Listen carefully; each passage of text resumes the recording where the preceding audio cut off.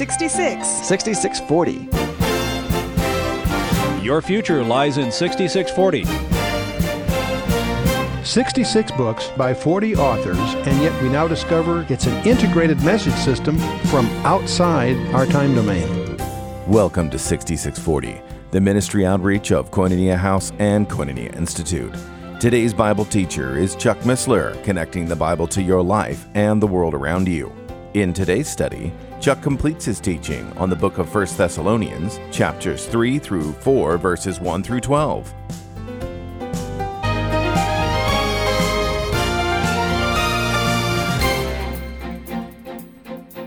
Now, we've done chapter 3. I want to add to this 12 verses from chapter 4 to set the stage next time. So bear with me. 1 Thessalonians 4. There are 3 issues that are covered in this chapter.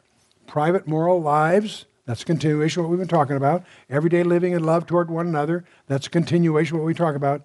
And questions concerning the second coming of Jesus Christ.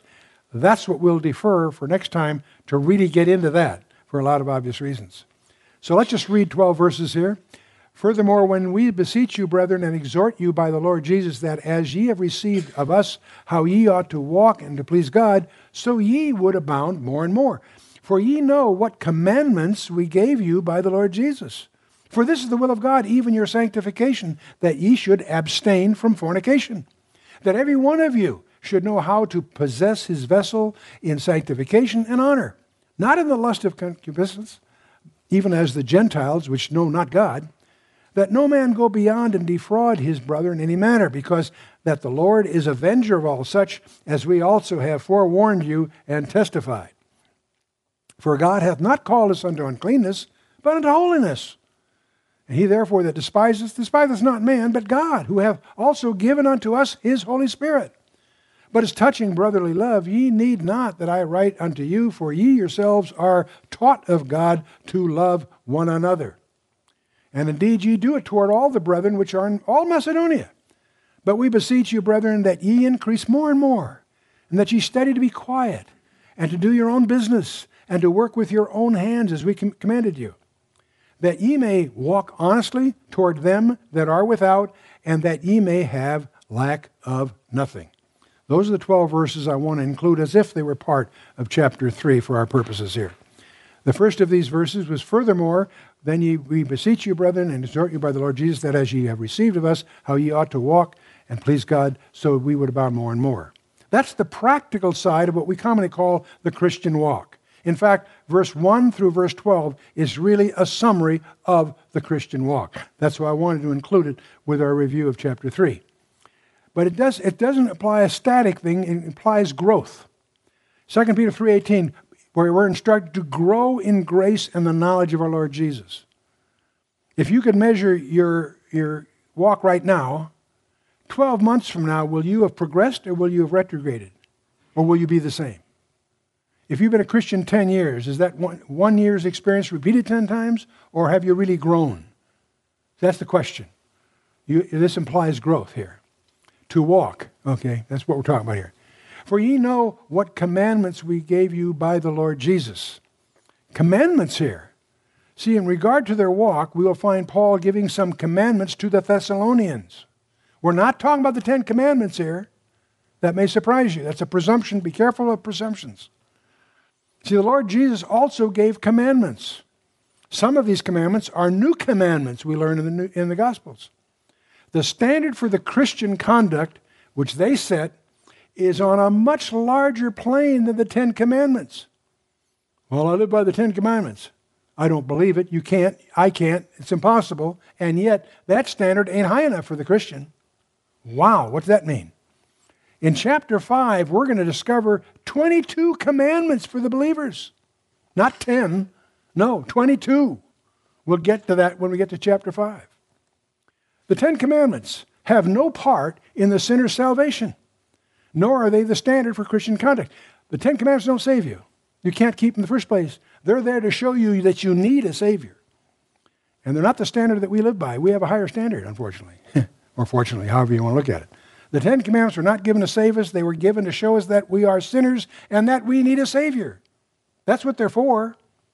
They're there to show that we can't make the mark. Now, a question obviously arises here. If a man could not keep the 10 commandments, how can he keep higher commandments? Wow, good question. The Bible makes it very clear that man was not able to keep the 10 commandments. Peter mentions that in Acts 15. And putting on the Gentile, putting a yoke on that we could not bear. Right? The nation Israel transgressed these commandments, and the Bible is full of those, but they're summarized by Peter in Acts 15. Paul has some commandments for believers. We should be disciplined. We should be in obedience to Christ. It should be a love relationship. We should be motivated by love. The Lord Jesus said, if ye love me, keep my commandments. His commandments. Now, if we can't keep the 10 commandments, how are we to keep any higher commandments of Christian conduct? Man can't do it by himself. What's the answer? They can only be attained only by the power of the Holy Spirit who dwells within the believer. The Holy Spirit has empowered you, but you have to listen to him. And that's not a once-in-a-lifetime decision. That's a moment-by-moment commitment. Take every thought captive, the Scripture tells us. You have if you're a Christian, you have resident within you the power to overcome sin. You won't do it all the time. You'll stumble. Don't misunderstand me. But you can overcome any addiction. You can overcome, because the Holy Spirit can do it. You can't do it any other way. For this is the will of God, even your sanctification, that ye should abstain from fornication. Wow. Sanctification. That's a widely misunderstood word because it's used in different ways. It literally just means to be set apart for God. In that sense, every one of you in Christ is sanctified. You are set apart for God. Is he through with you? Not yet. In the New Testament, every believer is holy, set apart for God. Sanctification, hagios, is the process. Holiness is the final estate. Sanctification is getting to holiness. Are you holy yet? No, you're seen as holy because the Father chooses, when he sees you, he sees the Son. But are you holy? Not yet. There's a process afoot. Okay, sanctification, 3 distinct aspects. The first one is positional sanctification. That means we're accepted in the beloved. God accepts us because we're in Christ. And we'll never be more saved than at the moment we put our trust in Christ. If you put your trust in Christ, you'll never be more saved than you are right now. Wow, that's a strange thought, isn't it? This positional sanctification is also called justification. We're justified. That means our debt has been paid. There's no more liability on our part. It's been paid by Jesus Christ, his shed blood. There's a second use of that term, practical sanctification. That's the Holy Spirit working in our life to produce a holiness in our walk. This is a work in progress and will never be perfect so long as we are in these bodies with our old sinful flesh. You can't cast out the flesh. It's there. And then there's a final total sanctification which will occur in the future when we are conformed to the image of Christ Jesus, and this is referred to as glorification, more formally. If you look at the word salvation as a verb with 3 tenses, in the Institute we try to discourage the use of the word salvation because it's ambiguous. You know, I was saved in a burning fire last year or something. We're not talking about that. We're talking about soteriological or theological salvation. In the past tense, it means separation from the penalty of sin. That's a done deal. It was nailed to a cross in Judea some 2,000 years ago. The present tense of sanctification is separation from the power of sin. That's an ongoing battle that you and I are indulged in day by day, year by year. The future tense of salvation is separation from the very presence of sin, devoutly to be wished. Now this first one, the past tense, is called justification. The present tense, which is an ongoing work in progress, is called sanctification. The future tense, which occurs at the rapture and following, is glorification. All 3 of these terms are terms of salvation, past, present, and future. We found that this paradigm really will raise the fog on a lot of misunderstandings and confusion in this area. So I encourage you to master that. Let's move on, verse 3. For this is the will of God, even your sanctification, that ye should abstain from fornication. Wow, there's that nasty word. And that includes all forms of illicit sexual intercourse, not just the specific act. It's not just adultery. It's a much broader term. The body is the temple of the Holy Spirit, we learn from 1 Corinthians 6, and it belongs to God. And when you indulge in these things, you are profaning God's temple. Remember, this epistle was written from Corinth. Adultery was common there in the poetry and the arts. See, what we call the new morality is just the old morality, immorality brought up to date. Paul wrote 2 letters to the Corinthians, 1 Corinthians and 2 Corinthians. And we typically call those First Californians and Second Californians, because the term California has come to be synonymous with fornication. So did the word Corinth. To be a Corinthian carried the stigma of being implied that you're a fornicator. They use that in the language. You're a Corinthian. In a derogatory sense, it was describing a fornicator. And if you think of Hollywood and you think of California in that sense, the term fits. Sexual purity. In Greece, sexual sins were winked at. Like today, we don't take much. We talk them affairs. We find these euphemisms. Well, everybody does it, so we sort of wink at it or we smile at it. No, that's distant from holiness. They should refuse to allow the practice of Christian church to be determined by the ideas of contemporary society. This idea of politically correct tolerance, for an example. No. That includes homosexuality. That includes a lot of things that we should be intolerant of. That's not very popular. I don't think Jesus was running a popularity contest. That every one of you should know how to possess his vessel in sanctification and honor. His vessel. See, your body is the vessel of the soul. Your body is the vessel of the soul. Realize that. Not in the lust of concupiscence, even as the Gentiles which know not God. A God-empowered man rules his body. The model is the spirit controls the soul, which controls the body. If you turn that upside down, you have the unsaved person whose body rules his appetites and destroys the soul. The God-empowered man rules his body. Passion is always used by Paul in the bad sense. We can use the word passion rhetorically in a positive sense too. Paul always uses it in the negative sense. The word Gentiles here normally refers to the nations. In the usual sense, it's the non-Jews. Here, though, it's used as non-Christians. Paul is taking the presumption that if you're in Christ, you're neither Jew nor Gentile, you're in the body of Christ. You see. And so most of those that are saved there came from a Gentile background. And so when he uses Gentiles here, the context implies he's speaking of the non-believers, the non-Christians. Now it's interesting that the suppression of the knowledge of God always leads to idolatry. Idolatry leads to immorality, and immorality leads to death. Idolatry always leads to immorality. They're bound together. It's astonishing to realize how much idolatry always has sexual connections. That no man go beyond and defraud his brother in any matter, because that the Lord is the avenger of all such, as we also have forewarned you and testified. Avenger. See, God is the avenger. And that's Old Testament and New Testament. Very, very uniformly preached in both the Old and New Testament. God is the avenger. Vengeance is mine, saith the Lord.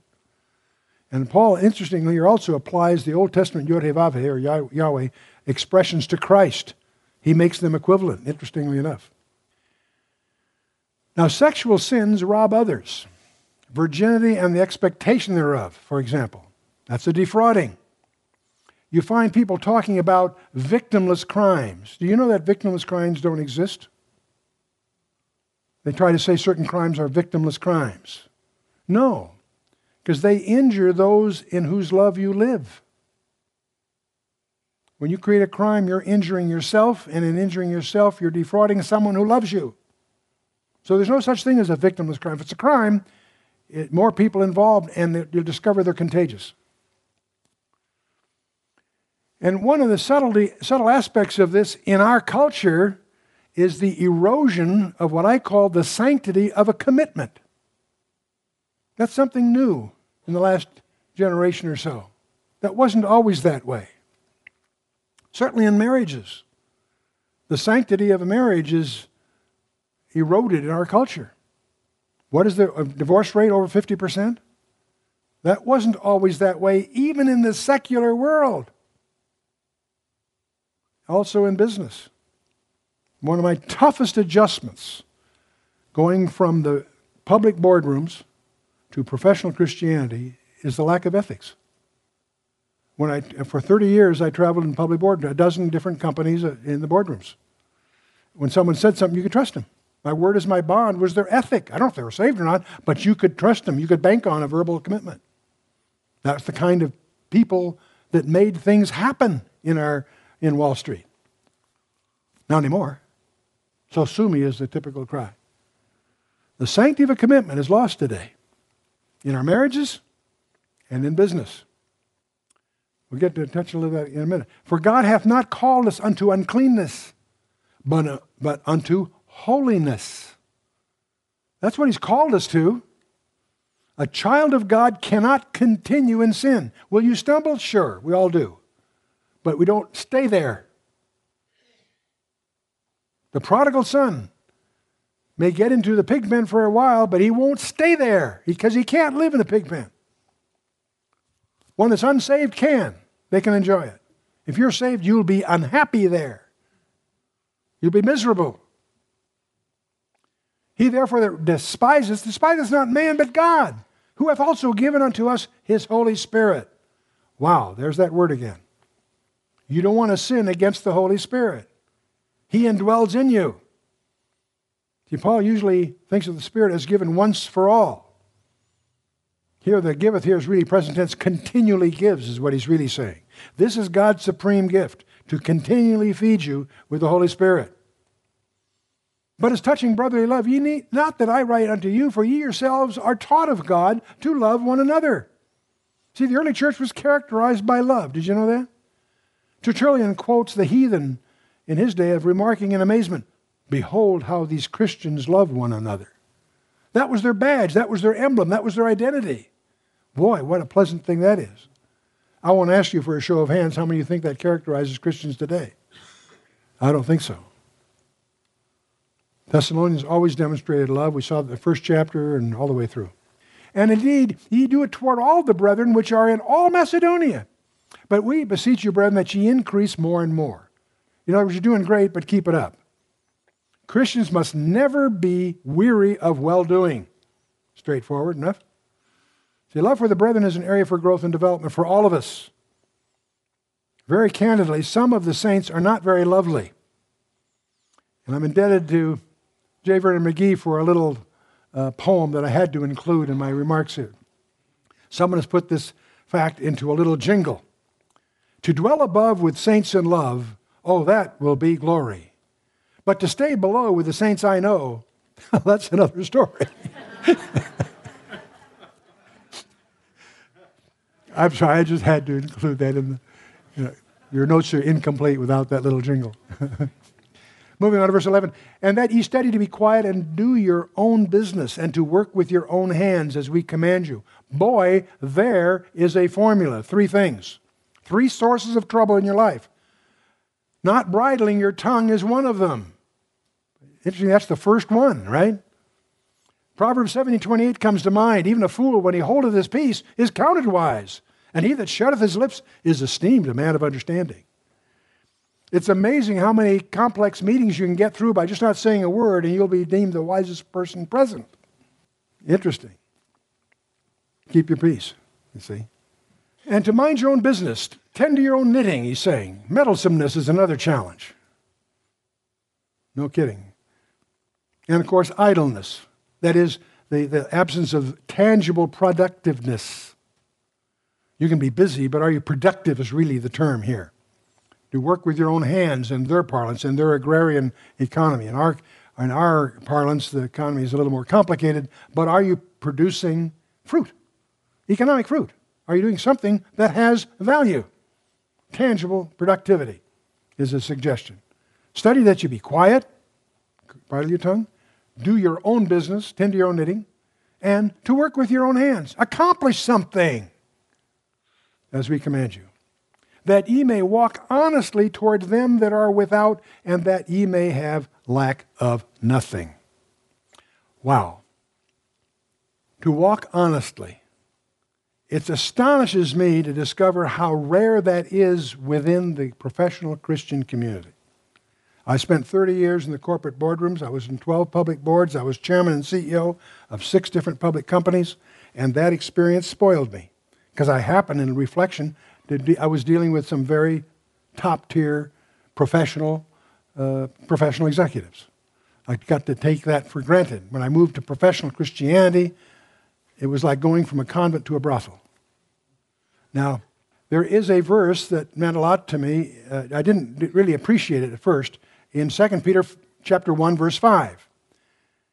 Peter says, "And beside this, giving all diligence, add to your faith virtue, and to virtue knowledge, and to knowledge temperance, and to temperance patience, and to patience godliness, and to godliness brotherly kindness, and to brotherly kindness charity." And I probably read that dozens of times in the King James Version, and I thought I understood it. Okay, add to your faith virtue, and virtue knowledge, and the word virtue doesn't rattle, doesn't grab me. What do you mean virtue? That doesn't rattle when you shake it. What do you mean virtue? And I was pleasantly surprised to see how the International Standard Version translates this same passage. You ready for this? "For this very reason, you must make every effort to supplement your faith with moral character, and moral character with knowledge, your knowledge with self-control, your self-control with endurance, and your endurance with godliness, and your godliness with brotherly kindness, and your brotherly kindness." Moral character, that leapt out at me. That solves a mystery that I've been fumbling with for more than 20 years. Because I never could understand, why is it that we have biblically people who professionally teach the Bible that are, in some respects at least, devoid of ethics, moral character. And I was surprised what Peter is saying here. Add to your faith moral character, and then to your character knowledge. He doesn't go from faith to memory, to knowledge. No, there's an intermediate step that is overlooked in our culture, in my opinion. The old-fashioned concepts of what is embraced in the King James English of virtue. But virtue is sort of an abstraction to us in our vocabulary. Well, he has virtue. What do you really mean? He has moral character. Ooh, that rattles when I shake it. And that's a precedent condition. Add to your faith moral character. And then to your moral character with knowledge, and your knowledge with self-control, and the chain continues. But the early link in the chain is moral character. And how absent that is from our general teaching of principles. Because most of the 19th century writers could take that for granted. You read Ben Franklin's autobiography. He worked hard to establish what he called a virtue. He listed, I forget the number, I think 12 virtues. And he knew he couldn't attack all of them at once, so each month he took one and practiced it. And he had a little program he put himself through to try to become virtuous. That was his concept. But the point is, the idea of being honest to others was taken for granted in previous cultures. Not today. Deceit. Somebody says, I think I'm going to go to life of crime. The guy asking, the public sector or private sector? Yeah. That you might have lack of nothing or need of nothing. A Christian cannot be a parasite. Are you robbing your employer? To shortchange someone is a form of thievery. It's interesting, the Scripture teaches that self-support, where possible, is a moral duty. Paul worked very hard to have some source of income other than his teachings. Yes, there were times he took, but most of the time he worked as a tent maker or with the school in several different ways. But he attempted very hard to be self-supporting. Now, every chapter in Thessalonians deals with the Lord's coming. Chapter 1 in the last verse, chapter 2, chapter 3, and now we're going to chapter 4, verses 13 to 18. We haven't gotten there yet. It's climactic. That's why I've deliberately left that for next time. So, for your next session, gang, we're going to deal with the harpazo, which is clearly the most preposterous doctrine in biblical Christianity. It's got only one thing going for it. It's unquestionably scriptural. It's the ultimate nonlinearity, the rapture of the church. 1 Thessalonians chapter 4, verses 13 to the end of the chapter, 13 to 18. That is our subject for next time. And it's one you definitely do not want to miss. It's certainly controversial, but we'll try to deal with it in a bulletproof manner. The rapture of the church. Let's stand for a closing word of prayer. Father, we thrill to the word that you have given us, a word that is so relevant to our very times today as we realize that we're approaching the climax of your program for mankind. But we also thank you, Father, for the practical aspects, how these passages spur us on to alter our priorities, to pursue more spiritually our sanctification. We do pray, Father, that you would enrich our word life, our prayer life, and our walk before you. Help us, Father, to grow in grace and the knowledge of our Lord, our Savior, our coming King, in whose name we commit ourselves. Amen. You've been listening to 6640, the ministry outreach of Koinonia House and Koinonia Institute. Today's Bible teacher was Chuck Missler, teaching through the book of 1 Thessalonians. For a complete listing of resources available, please visit khouse.org. You can also call us on 1-800-KHOUSE-1. To learn more about Koinonia Institute, please visit koinoniainstitute.org. Thank you for listening to 6640 and for your continued prayerful support of this ministry. Until next time, as we continue this series, may God bless you with the knowledge of His Son, Jesus Christ, as you study His Word.